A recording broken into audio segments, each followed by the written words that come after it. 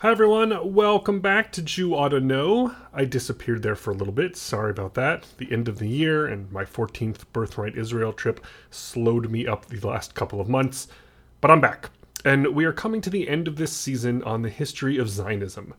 Rapidly approaching the creation of Israel in 1948, there is still a lot that can go wrong, and much struggle remains.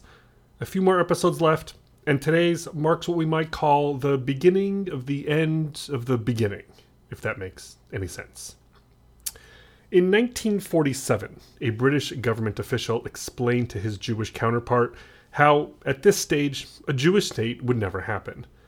Not only do you need a 2/3 vote in the UN, he said, but the only way to get that would be for the United States and the Soviet Union to agree on the same game plan, which is ridiculous. Nothing like that ever happened, he said. It cannot possibly happen, and will never happen. Boy, was he wrong. I'm your host, Jason Harris, and welcome back to Jew Oughta Know.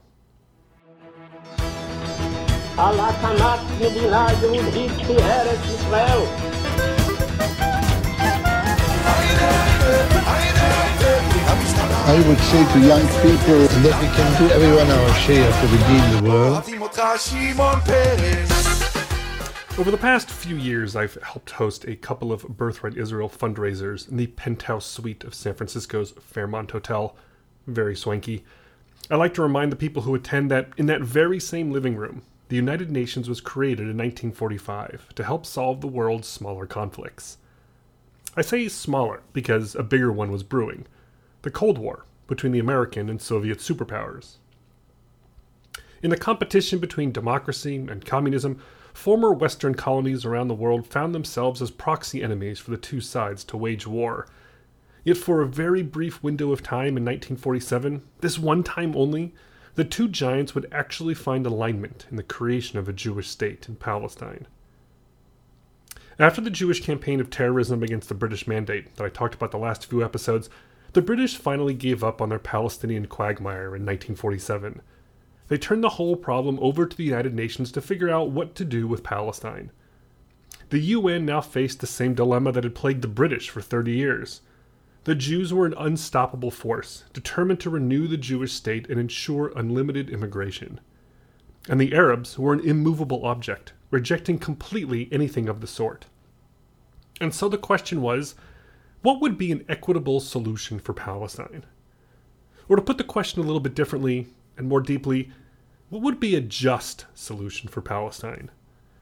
In the competing interests of Jews and Arabs, what solution provides the greatest possible justice while minimizing the amount of injustice to either side? That, I think, is the compelling question about partition.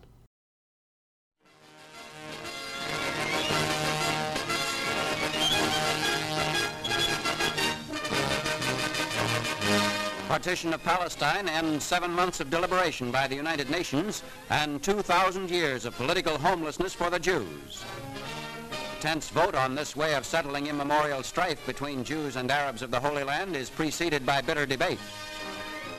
So in 1947, the United Nations was considering this partition plan for Palestine, dividing up the territory between a Jewish state and an Arab state. How we got to that point is a subject that I wrote a whole episode on, but tabled in the eternal struggle to make Jew ought to know what you really ought to know. I couldn't tell if the backstory here was really essential or if I was just indulging my Israel nerdiness to the ennui of my audience. Long story short, after the war, the United States and Great Britain formed a committee to explore the situation in Palestine and make recommendations about what to do. Partition had been raised as an idea back during the Arab Revolt of the late 1930s. Since no one could figure out a better idea, and since Britain was totally unwilling to be helpful anymore, especially in allowing any more Jewish immigration, several diplomats, investigations, debates, and investigatory committees later, the UN decided to consider partition. So what does partition mean exactly, like on a map?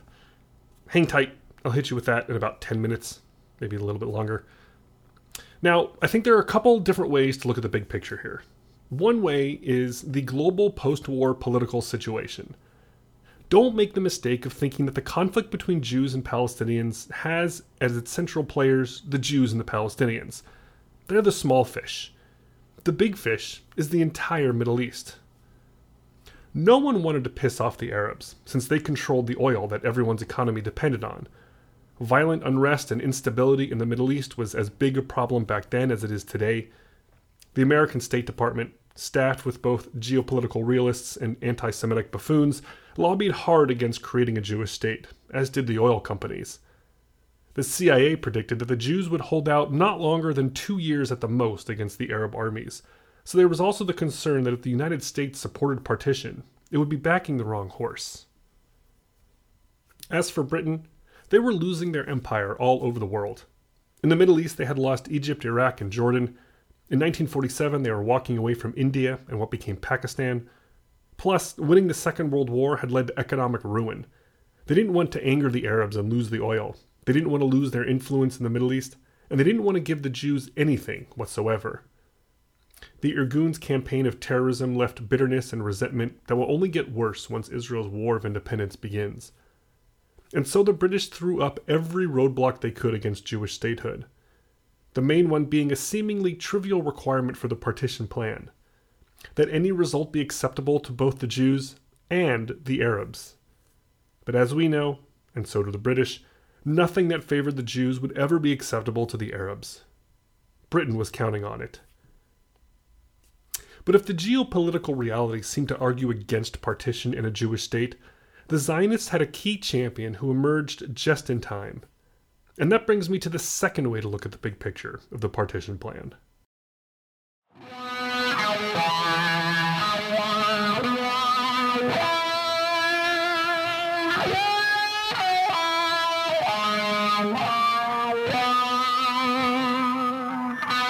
In April of 1945, while sitting for a portrait, President Franklin Roosevelt suddenly keeled over and died.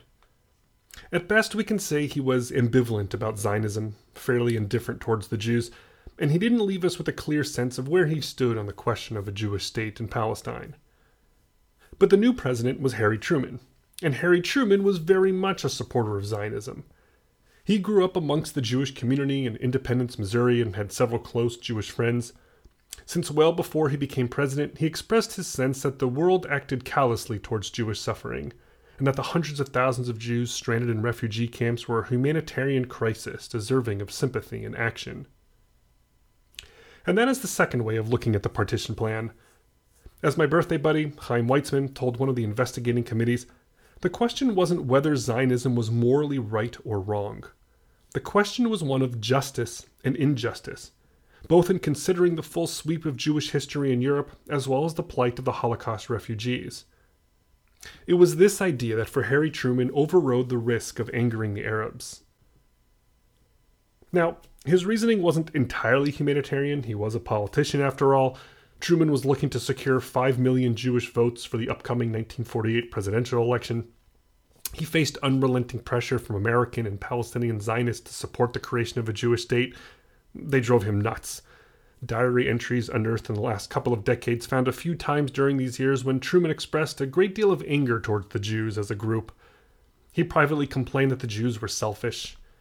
During the Exodus episode, he grumbled about having to deal with it, claiming that the Jews had no sense of proportion nor any judgment when it comes to world affairs. It's totally fair to question whether Truman would have supported partition if it was being considered not before the 1948 presidential election, but afterwards. And I think most mainstream historians would argue that he probably wouldn't have, and Israel never would have happened. Still, whatever his occasional private misgivings about the Jews, he committed the U.S. government towards the cause of the Jewish state. He picked diplomatic fights with the British, lobbying their government to allow 100,000 Holocaust refugees to immigrate to Palestine as a just and humanitarian response to their plight. Britain refused. The Foreign Secretary, Ernest Bevin, said that if the Jews, with all their suffering, want to get too much at the head of the queue, you have the danger of another anti-Semitic reaction through it all.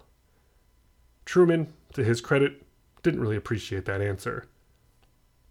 And in this, the United States had a surprising ally, their nemesis, the Soviet Union.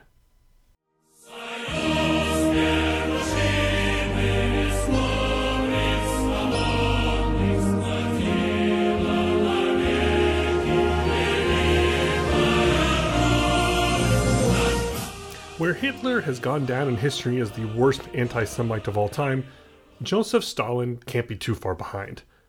He hated the Jews, murderously, before the 1940s and then again afterwards. But for a quick second in 1947, he put aside his raging anti-Semitism and saw the strategic advantage of supporting the creation of a Jewish state. Why? Socialism. Between the kibbutz and the labor union and the lefty intellectual underpinnings of Zionism and the fact that its leaders and most of its people came from Eastern Europe, Stalin was banking on the future Jewish state becoming a socialist state in the Soviet Union's orbit. Plus, the Jews were looking to drop serious money on buying weapons to defend themselves against the coming war with the Arabs. Plus, backing the partition plan would weaken Britain's influence in the Middle East, a major plus. And so just as the West and the Soviets were pulling the Iron Curtain between them, they came together as the UN considered partition, ensuring that the plan would have the support of the United States' Western allies as well as the Communist bloc. And this was big, but not yet assured of success, because we are still dealing with the question of justice and injustice. I think we can say that the Arabs had a fair point in all of this. One of the founding principles of the United Nations speaks to the right of self-determination. When it comes to unraveling territories from their colonialist empires and transitioning them to an independent state, the principal formula, generally speaking, was that the local majority population ought to rule with established protections for minorities. In Palestine, the Arabs were a clear majority, and they expected the world to grant them their state in accordance with the UN principles. But that didn't happen for them because of two reasons. One of which was their fault, and one of which wasn't. The way that it wasn't their fault was that in the question of justice and injustice, the world's sympathy was with the Jews. The Zionist movement had been laying the groundwork for a Jewish homeland in Palestine for decades now, and still held fast to Britain's Balfour Declaration of 1917, which committed Britain to establishing a Jewish homeland. And of course, you had the Holocaust. The sense of guilt and the determination to bring some measure of justice to the hundreds of thousands of Holocaust survivors languishing in the refugee camps led most of Europe and other nations around the world to lean towards creating a Jewish state. But also, the Arabs' response to partition was the same as their response to nearly every other development in Palestine, and this was their fault. Violence, and the threat of violence. Our Jew on O chief baddie, Amin al-Husseini, was back in the picture after having spent World War II in the warm embrace of Adolf Hitler. He made it clear that the Arabs would fight partition until the Jews were annihilated. The head of the Arab League promised a war of elimination with massacres that would compare to those of the Mongols in the Crusades. But Arab threats went beyond that. Even moderate Arab leaders were compelled to issue dire warnings against the Jewish minorities in their territories in order to appease the hardliners. Jewish communities in every corner of the Middle East were put on notice that they could expect pogroms if a Jewish state were approved. And so the historian Howard Sacker notes that all these threats ironically made an even stronger case for establishing a Jewish state, as clearly it wasn't safe to leave Jews to fend for themselves in Arab countries. In threatening violence, the Arabs scored a crucial own goal against their aspirations.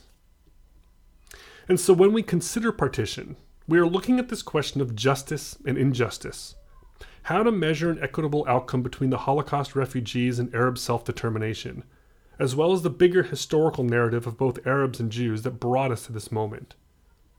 And that brings us to the deets on the UN's partition plan. You will achieve your mission successfully when you restore freedom to Palestine, give justice to the Jewish people, and stability, progress, and prosperity to the Middle East. These three objectives can be accomplished by the immediate abolition of the White Paper, the establishment of a Jewish state, and the promotion of Jewish-Arab alliance. Okay, the audio isn't great. It's an old newsreel, but that is David Ben-Gurion. He is saying that the UN will achieve its mission and restore freedom to Palestine if justice to the Jewish people is joined with stability, progress, and prosperity throughout the Middle East. This can be accomplished, he said, by abolishing the White Paper of 1939 and establishing a Jewish state with a Jewish-Arab alliance. So in the fall of 1947, the United Nations set about considering a map of partition. It's one of the most famous maps of Israeli history, and it's hard to explain without a visual reference, so you should totally Google it while you're listening to this. Map, Palestine, partition, will get you there. And like I said at the beginning of this episode, you can look at the map from the perspective of geopolitics, and also from the perspective of whether we should consider it just or unjust. The answer being, wherever your particular sympathies lie. But let's just say that if you're Jewish, the map, and the partition plan generally, had a lot to not recommend it. The Jews got more land than the Arabs, but the majority of it was the Negev desert. Vast, empty, hot, mostly useless. The Jews received a narrow strip along the Mediterranean coast, so thin as to be easily cut off in a pincer move between the Arab armies of Jordan and Egypt. Same story up north, where although the Jews received choice agricultural land, it would be easily overwhelmed by the armies of Lebanon, Syria, and Jordan. Jerusalem was to be maintained as an international zone, and not under Jewish or Arab control. But don't make the mistake that everyone else makes, of thinking that this was just about the geography. Because just as precarious as the assignment of land for the Zionists was the composition of the two nations' populations. The Arab state would have 800,000 Arabs and only 10,000 Jews. The Jewish state would have 540,000 Jews, but 400,000 Arabs. So this posed a problem. It wouldn't be long before the Arab population would overtake the Jewish one, making the Jews the minority and bringing to an end the Jewish character, and maybe even the Jewish population, of the new Jewish state. At the same time, partition wasn't intended to permanently separate Arabs and Jews. The point was to give each of them an independent state to manage their own affairs amongst themselves, but then for the two states, and the two people, to live harmoniously together. The plan was for a joint economy. They were to share a currency, transportation, postal services, communication services. Exports and other revenue were to be placed in a kind of joint account, with a portion going to the internationalized Jerusalem and the rest divided equally. The Jewish state would pay several $1 million a year to the Arab one to compensate for the Jewish state getting better agricultural land.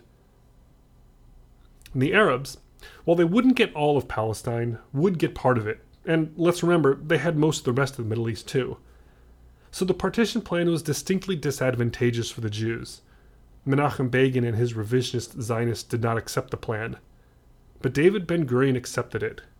It was a Jewish state, however imperfect.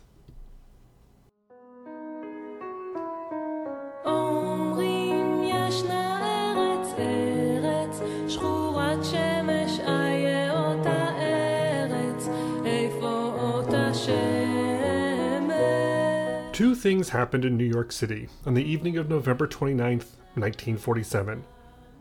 In Manhattan's East Village, down around Avenue A, two Holocaust survivors from Poland were married. They had separately survived the horrors of Auschwitz-Birkenau, the Warsaw Ghetto, the railroad cars, the death marches, and slave labor. The groom had lost his entire family, including 7 siblings. And out on Long Island, at the UN's headquarters at Lake Success, the United Nations fulfilled Theodore Herzl's dream by voting in favor of Resolution 181 to create a Jewish and an Arab state in Palestine. The resolution of the DUC Committee for Palestine was adopted by 33 votes, 13 against, 10 abstentions. The 3-minute-long, 2/3 vote that the British official at the beginning of this podcast insisted would never happen, did. 33 countries in favor, 10 against, and 13 abstentions. It was unbelievable. In Jerusalem, the head of the Jewish Agency's political department, Golda Meirson, who we know as Golda Meir, addressed the excited crowds who had gathered to hear the vote broadcast live. "We had faith that this moment would come," she said, "and when it did come, it was so great, it is beyond our powers to express." Also in Jerusalem that night, an 8-year-old boy lay in bed waiting for his father to come home. Covered in sweat from celebrating the vote, his father crawled into bed and told him of the harsh life of violence and shame he had experienced back in Eastern Europe. The boy remembered, as an adult, that still in a voice of darkness, with his head still losing its way in my hair, my father told me under my blanket, "Bullies may well bother you in the street or at school someday. They may do it precisely because you are a bit like me. But from now on, From the moment we have our own state, you will never be bullied just because you are a Jew. Not that. Never again. From tonight, that's finished here. Forever. That 8-year-old boy, experiencing the kind of seminal moment that informs a lifetime, would grow up to become Israel's most famous writer and the intellectual leader of the left-wing peace movement. His name was Amos Oz. He died just a few weeks ago.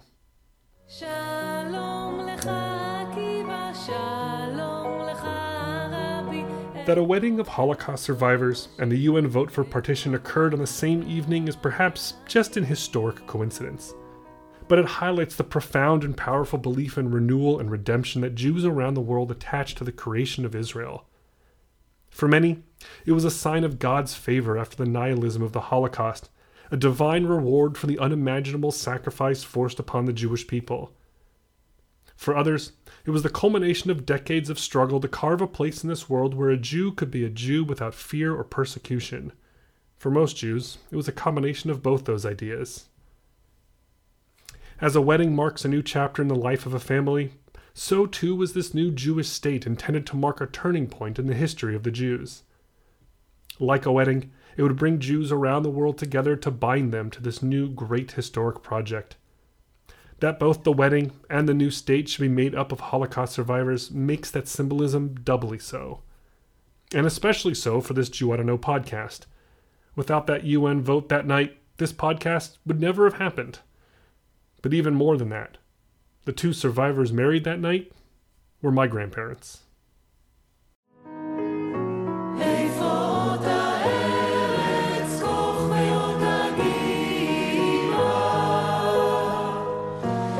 To be in Tel Aviv or Jerusalem that night, well, that is one party I am sorry I missed. But it was tempered with the knowledge that the Jews were now in for serious trouble. Menachem Begin warned that partition meant war, not peace, with the Arabs. Ben-Gurion knew they were looking at a fight not just for a Jewish state, but for Jewish existence. As Chaim Weizmann warned, the state will not be given to the Jewish people on a silver platter. Boy, was he right. That's next time. Lehitraot. See you later.